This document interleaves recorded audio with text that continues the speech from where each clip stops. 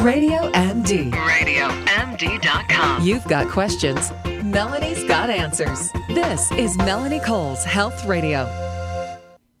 Well, they say, where do you want to go in the world and stare down at your phone? People are using gadgets and technology everywhere and all the time. You know, there was even a thing on Facebook that said somebody was sitting at Starbucks reading a newspaper. They weren't playing on their phone. They were just drinking their cup of coffee. What a nut job they were. And the fact is that we're all so connected. Does that cause stress if you don't have your phone with you, if you're not checking your email all the time? My guest is Steve Siskold. He's an author, speaker, trainer, and executive coach. Steve, welcome to the show. So what are you seeing stress-wise in terms of the technology? People freak out if they don't have their phone or their tablet with them. Thank you, Melly. Well, you know, I actually have a client with a very large organization that called me, and he was having most anxiety. And you're not going to believe when I tell you this, in the morning when he took a shower. And I thought, wow, anxiety in the shower, because, you know, I kind of love getting in the shower. And what it was that separation of who might call, what might I miss, and we just can't unplug. You know, I do a lot of work down the Silicon Valley, and it's very difficult for people to unplug. It's not only competitive, it's addictive. It's a soft addiction. And it's causing havoc in so many ways. You know, just our head bending down at the phone and constantly external stimulation. So a lot of the work I do is helping people reboot just like their computers. When you get a little too much, unplug, take a break. Well, you absolutely have to. And I'm an exercise physiologist, Steve, and I see text neck and I see, you know, overuse injuries and you know, all kinds of injuries from texting and forgetting the driving and the walking and texting and all of these other kinds of things. But that stress. Now, I am lucky because I just use a little crappy cell phone, doesn't even get the internet. You can barely text. So I don't get that stress, but I understand and I see it in my kids. What do we do about it? How do you get people to unplug, step away, step back from the gadget? Well, you know, a lot of my work is the buy-in. You know, like, can you just buy into the fact that we've become so external and that there's very little time for you to actually listen to your body? You know, my book is Whole Body Intelligence because most of us are just using the intelligence in our brain. We're thinking about the future. We're thinking about the past. And we're not really in the moment. So there's just so much that our body could tell us. I help people where they get on stage and give a wonderful speech, but their body's shaking or they're crunched up and they're not aware of it, or we're driving to work and we're crunching onto our wheel or, you know, our steering wheel and we don't know why we have shoulder ache when we come to work. So really it's about body awareness. Like, hey, you live in a body.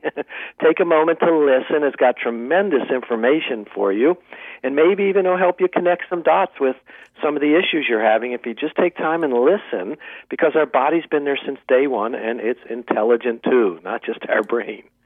But I think so much of it comes from the brain that we need to tell ourselves, you don't need to check that email 42 times a day. And if somebody sends you an email while you're in the shower, you absolutely don't have to answer it right then. And I understand, Steve, that people feel this competition. They feel like they have to get to it right away because that's how they're giving good client services or whatever. But people can wait 10 minutes. We just don't feel like we can anymore. Well, you know, the brain is firing every moment. It's like shooting off sparks. And if the brain, and this is all research, if the brain continually shoots a thought like, I'm going to be behind the next person, I'm going to miss out, I might lose my job, then eventually it becomes a fixed wiring. Like the neural net actually becomes fixed, so it becomes an addiction. And that's really the problem. So you have to give your brain some time off. You got to give your brain some new software. Like the belief is, if I'm not on the phone and in tune every second, I'll be behind, or I'll miss something, or I'll be bored, or I have to listen to my own thinking. You know, so it's rewiring those thoughts first and foremost, that I actually could be renewed, recharged, and actually more creative, and possibly even more productive, and even do better if I actually took breaks. So I teach people to do rebooting every, twice a day at least, where they unplug, they listen to their breath, listen to their body, and just kind of, it's amazing. People go, I had no idea, my shoulders were tense. I had no idea I was gripping my belly from the meeting 3 hours ago.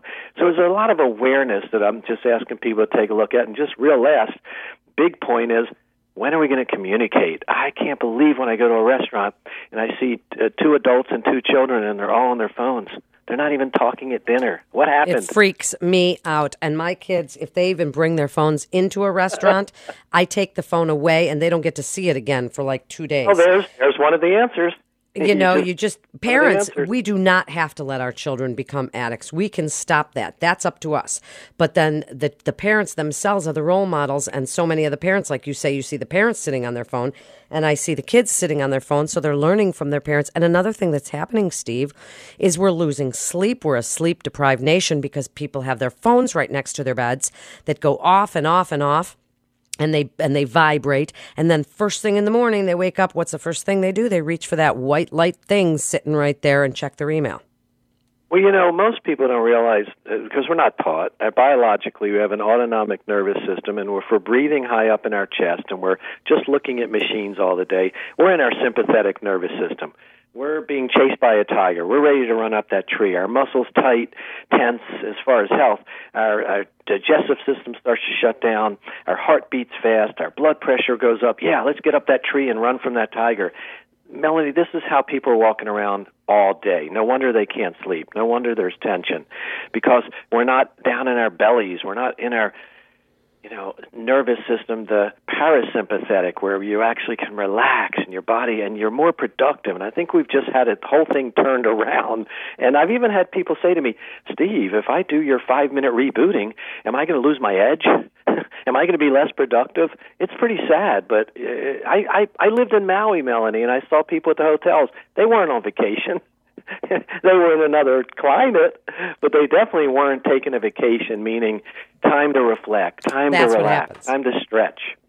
So, and it's true, and not only don't those people take vacations, but like Arianna Huffington is running around the country expelling the beauties of a nap. And a lot of places are putting in these nap pods, and that's a way to sort of unwind or to meditate. You don't have to actually fall hard asleep, although I do love a good nap, but you can at least unplug. As you say, how do you get people to take that first step, Steve? That's what people want to know, because that's the first hardest thing. Sure. Well, they have to buy in, because you've got to get people cognitively to believe it, first of all, that I could actually replenish, reboot. I'd say to people, especially when I'm in the Silicon Valley, what do you do when your computer's overwhelmed or overloaded or it breaks down? We reboot. We unplug it. Exactly. So you have to get people cognitively, and then teach people simple techniques like listening to your breath, like asking questions of yourself, what's happening in my body right now? Oh, I didn't realize I was shaking my leg. I was tense. How can I just unplug and get quiet? And you're right. Like I said, I'm in the Silicon Valley. They have chill rooms and yoga rooms. But even there, sometimes they have to go around and remind people to get up. I saw people at Google on their bike, because they have a lot of bikes there, with a laptop, their Mac, on the handlebars. Okay? So it's like a walking treadmill desk, I'm right? one of those out there trying to get people to unplug. Yeah, I mean, it's like the treadmill desks. You can still work, but you can get your exercise. But we know sitting's the new smoking, and that's a whole nother show. But Steve, wrap it up for us. Tell people, you got about 30 seconds, where they can find out more about you. Thank you so much. Well, wholebodyintelligence.com, and Amazon, of course, has the book. But basically, I'm just wanting people to know that you're more than a mind. Your mind tricks you. Einstein has this great quote, you can't solve a problem with the same thinking that created it. So listen to your body's intelligence. Start to get to know yourself from the physical and not just the mental.